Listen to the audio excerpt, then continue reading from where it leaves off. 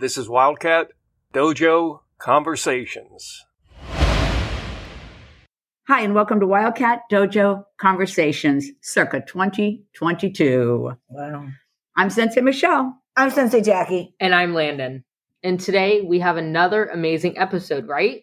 Us. Today we're joined by Nick from the BJJ Panda podcast. Hi, and thanks for being here. Hey, how are you? Absolutely. Thanks for having me. Oh, I'm a little bit excited about today. Us. Hi, Nick. It's so nice to meet you. And I'm excited to hear about Brazilian Jiu-Jitsu and that you have a website called bjjpandas.com, right? I do. That houses our podcasts along with a line of gear that we sell too. So, Oh, wow. I just heard about that. Congratulations. thank you. Pretty excited. Is it all imprinted with BJJ Pandas? No, so it was actually started by my wife and a friend of ours, another training partner of ours, one of our coaches, Elisa. They started what they call Shadow Realm BJJ. So if you think about the place that you go when things get dark, so you've really been working hard, and if it's lifting weights or cross training or jiu-jitsu or whatever, and you just worked yourself to the point where you're just pure exhaustion and it kind of goes dark a little bit and you're foggy, that's the Shadow Realm. So we like to live in that Shadow Realm, right? We like to push ourselves as hard as we can. So they started that, and it's specifically geared towards women because women were having a tough time finding gis that fit. So they designed this line. We've worked with some manufacturers to develop exactly for women to be different in the chest and in the hips. So the rest of the gi fits well, and it still fits in the chest and the hips. So that was kind of how it came about. And then I'd been doing this podcast, and some guys said, hey, why don't you do BJJ Panda gear too? And I'm like, meh, good idea. So so we have both the Shadow Realm and the BJJ Pandas. That's so cool. Is it all under the heading of the BJJ.com? Can they find Shadow Realm on that? Yeah, so there's a link there. If you click the gear button, that'll bring you right to awesome. the Shadow Realm site. That'd be worth looking Shadow into. Realm BJJ.com or BJJpandas.com. Cool. I'm Excellent. always looking for gis that fit. So Yeah. what color do It's you hard, guys right? wear in your gyms? So we can wear any color we want to. It's kind of preferred that we wear black, blue, or white. So the IBJJF, their colors are blue, white, and black. So to compete, that needs to be the color of the gi. But there's some, like my wife has a green, like a lime green gi and a yellow gi, and predominantly black, blue, and white. Cool. And we understand, and you've mentioned it a few times already today, which is awesome, that you co-founded the BJJ Panda podcast. And like us, you're on Facebook and Instagram, right? I am BJJ Pandas and BJJ_Pandas on Instagram. They need the Perfect. underscore on Instagram? Yeah. Okay, so if you want to look them up, folks, that's the way to go. So, Nick, I don't want you to forget to send me a link to your podcast so I can put it in my show notes, okay? For sure. Yeah. BJJ Panda Journeys, Stories from the Mat is the name of the podcast. And it's all about different people's journeys through jiu-jitsu, both on the mats and then things that they've kind of lived through off the mats also. Wow. Okay, let's formally get started, even though we've had a great conversation already. Sensei, can I begin? Please do. All right. So I was wondering, did you study any martial arts before joining BJJ? I did so a long time ago in a galaxy far, far away. I did do Taekwondo when I was a kid. And, I was always enthralled. This was back in 80s. So yeah, I'm old for this sport. So back in the 80s, everybody wanted to do Kung Fu and be a Kung Fu master. And I wanted to also. So I started doing Taekwondo at a local CYO. Unfortunately, that was not very long lived. I learned how to count to 10 in Korean. So that was kind of cool. I don't remember it now. But that's how we do our warm-ups. We'd count to 10 to do all the warm-up pieces. And it got to the belt test where I was going to get my next belt. And there's a cost involved for that at this particular gym. And my parents didn't have any money to pay for it. So I just kind of stopped going. And that was really where my really formal martial arts ended. I did pick up wrestling in high school. I did it for one semester. I was definitely on the bigger side in high school. So I ended up being the practice dummy for the seniors, which was not a lot of fun. No, that doesn't sound fun at all. Dummy wrestling. So I would just go to practice. And of course, we do all the warm-ups and the drilling and everything, which nobody really likes to do that stuff. It's more conditioning. And then we get to the fun part, and I just get smashed and sat on and picked up and slammed. And yeah, after one season of that, I said, that's enough. And I stopped doing that. So that in a nutshell is my martial arts / combat training. Wow. Your history. Yeah. I'm interested in the transition from that to BJJ, but I do want to ask you a question first, if you don't mind. Do you always call where you train a gym? It depends. So there's a couple different styles of, I'm going to call it leadership within the BJJ community. So if you think about the history of jiu-jitsu in general, judo certainly was first, very formal martial art through, Japanese style. Then jiu-jitsu, which again, Japanese, again, very formal, very rigid. And then BJJ or Brazilian jiu-jitsu. And now we're starting to hear up AJJ or American jiu-jitsu. Pretty much the same thing, just a little more wrestling in the American jiu-jitsu style. But that Brazilian jiu-jitsu style, the original Brazilian jiu-jitsu style, going back to Gracie's and Almeida and folks like that, very strict, very rigid. And those are called gyms. You're going to the gym to train. As things have kind of progressed, it's become a lot more about the mental aspect. So a lot of places started calling them schools because you're learning, you're being taught. So school is a very common term. Gym is a common term. Dojo we don't use. So in the judo community, dojo is used. In the Brazilian jiu-jitsu community, dojo is not used. That's so that would be a interesting. gym or a school. But since we train in a dojo, we're Japanese style, please forgive us if we end up calling the gym a dojo. Absolutely. We'll do our no best worries not at all. to. But I'm going to train No it worries all. at all. Okay, I'm going to push us on here. I'm actually interested in your take on this concept. You did wrestling in high school, and now you do a form of grappling. How do they compare your memories of high school and what you do now? The technology. So I think in jiu-jitsu specifically, it's a lot more technique and a lot more mental.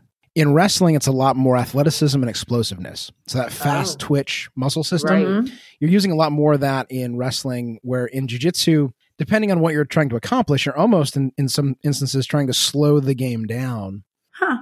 Where in wrestling, when you watch wrestling, it's a fast-paced, constant, exploding, going. And, certainly there's times that's the way in jiu-jitsu, but I think it's much more cerebral. I also think there's more styles. So if you think about wrestling, you've got catch wrestling, you've got Greco-Roman wrestling, college wrestling. So there's very specific styles. Similar to that in jiu-jitsu, there's not only different styles like gi or no gi, but then you've even got styles beyond that where you're talking about topside players or guard players, bottom side players. Takedown is one aspect where somebody might be really good at it or they're not. And if they're not, how do they adapt? So I think there's a lot more personalization. So, I'm a bigger guy. I'm 260. I'm 6 foot. I don't play from bottom a lot. I usually try to stay on top and use my weight, my strength, my heaviness. And you can do that. Where in wrestling, you're forced to be put in all three positions, right? You start from your feet, you start from the top, you start from the bottom. So in jiu-jitsu, you don't necessarily get started from anywhere other than your feet. And where you go from there is really up to you how you get there. So I think that's probably the biggest difference between the two. Very interesting. And again, just the thought and continuous evolving of the sport, where wrestling's kind of been what it has been, right? Greco-Roman's been around since Greco-Roman times. We did wrestling. We investigated wrestling on this podcast, and it took us 4 episodes so far, and we are still putting together some notes for our 5th one. We're not even done talking about it I yet. mean, it goes back till forever, number one, and there is a lot to say. My favorite episode by far and away was the one we did on the professional wrestling, because they're hilarious. Yes. They're fun. Yeah. Right. It's showmanship. And because I listened to one of your episodes, so this is an awesome transition into your podcast. Give myself a drum roll. I know that your teaching style in your gym is to let the kids play games, have fun. I could tell from the episode I listened to, and I'm all for that. I just really think it's important not to put too much pressure on kids. And I felt that you guys were that way in your gym. Yeah, that's exactly right. And we have a lot of kids that compete too. Oh, wow. And that can be a lot of pressure. And we have a lot of parents that sit by the sidelines, and they, of course, add pressure to that whole environment. And that was actually why we started BJJ Pandas. So the way that whole thing started was buddy of mine, Sean Snyder, shout out to Sean, and myself, we were getting close to our next level from white to blue. And I knew I'd gone to a tournament. I knew I needed to pick up my cardio, and Sean wanted to do the same thing. So we started running every morning. And then it started to get cold, and I don't like the cold because I'm kind of a wimp. I doubt that. So I'm like, let's go to the gym and let's practice jiu-jitsu. We'll train. So we did, and we started inviting some of the parents because it's a lot less intimidating. So most jiu-jitsu schools are going to be MMA schools. And when people hear MMA or think MMA, they're thinking gritty, big, nasty, just aggressive type A personalities. That's their mental picture. That's not me, nor is it Sean, right? So it was much less intimidating to say, hey, why don't you try it out? So we had parents of those kids that were sitting on the sidelines yelling, do this, do that, when they didn't know. Now actually doing jiu-jitsu, a couple of them realized how hard it was. They actually stopped but they stopped yelling at their kid too. Well, right? So then I guess you accomplished your goal. Yeah, look, if you're not going to do it, don't yell at your kid for doing it wrong when you don't do it at all, right? That was kind of my philosophy. Yes. Yeah. So, BJJ Pandas is, could I say this and not be incorrect? A subsidy of the gym itself. It's within the gym, but there are different levels, or how is that working? I'm confused. So Panda Power Hour was what I named my class in the morning. Right. So that was at the gym. It was kind of a goof. I think Sean and I came up with it, and we were the Pandas. Got it. Our style is very much Panda. It's playful. It's fun. It's rolly. It's not, athletic or no growling animals. We're just two fun-loving guys, but we can be serious at the same time, right? So we were Pandas. So we started Panda Power Hour, and then I looked at him and said, let's start a podcast, and we agreed, and we said, what should we call it? It turned into BJJ Panda Journeys. And then I'm like, well, let's just start the Gi Line and the BJJ Pandas. And it's kind of evolved from there. So BJJ Pandas, other than the fact that a lot of us train at that school, or we're at Team Sean Hammond's school or affiliate, that's really where the similarity between the two, or the parity between the two ends. Well, what I'm curious, Nick, is you've been in podcasting now for a while. What's been the biggest challenge that you've had in the time that you've been podcasting?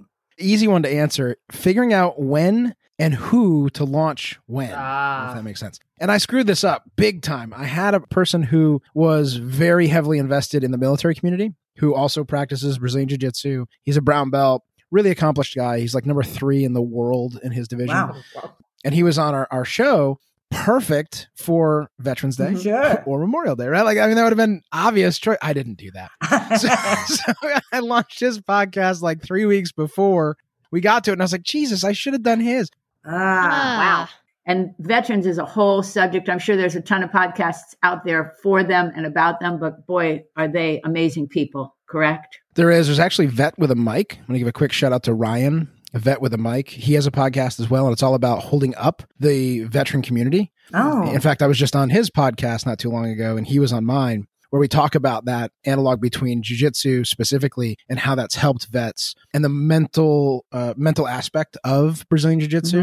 Mm-hmm. I think one of the big differences about jiu-jitsu that I've found between other martial arts and jiu-jitsu is the ability to test the practice, right? You drill, doing katas, you're working on positions, you're moving, and then being able to spar, but spar at a close to 100% without truly hurting anyone. Mm-hmm. I do kickboxing as well, and we'll do give and take, and we'll even do sparring rounds, but they're usually at like 40, 50%. I mean, you take a head kick at 80%, you're going down. Like, that's not a sustainable way to train. Right. In jiu-jitsu, because it's joint manipulation and it's chokes, you can catch it before it actually becomes a problem, typically, right? So if you're going at 75%, right. I'm sure you've seen injuries.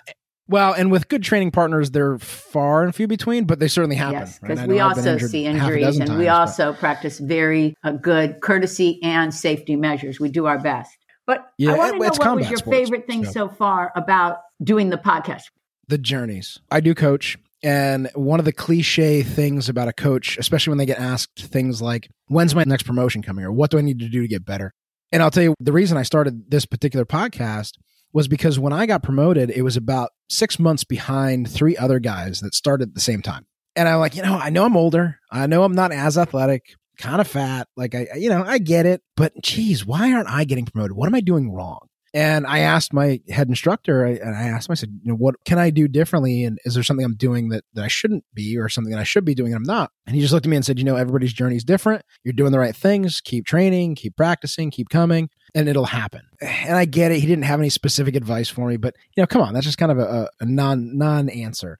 And all of a sudden something happened, and I kind of realized that one of the people that I was comparing myself to, which is exactly what I was doing, had been coming in the mornings. And he'd been training twice a day. I'd only been training once a day.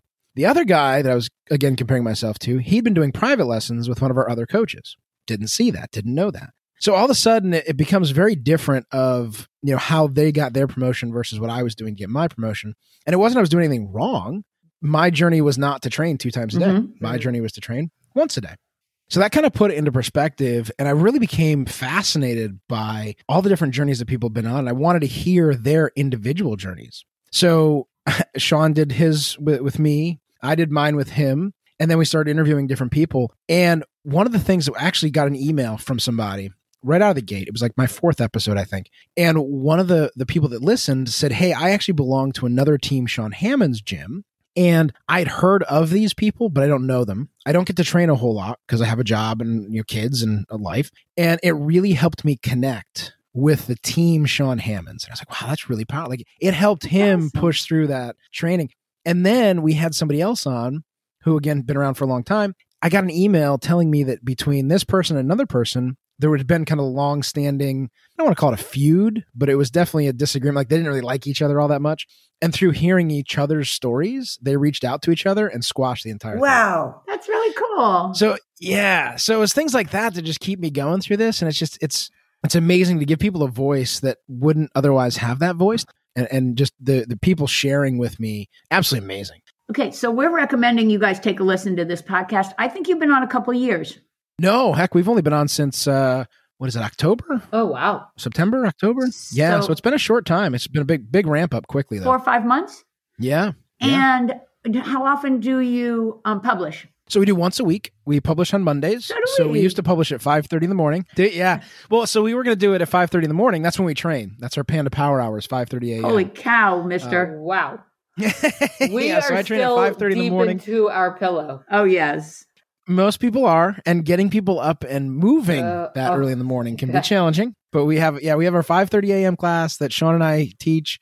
And then I come back and train at night too. So I train twice a day, usually. Yikes, 4 to 6 days a week. You train every morning at 5:30? We do. So 2 days a week we do.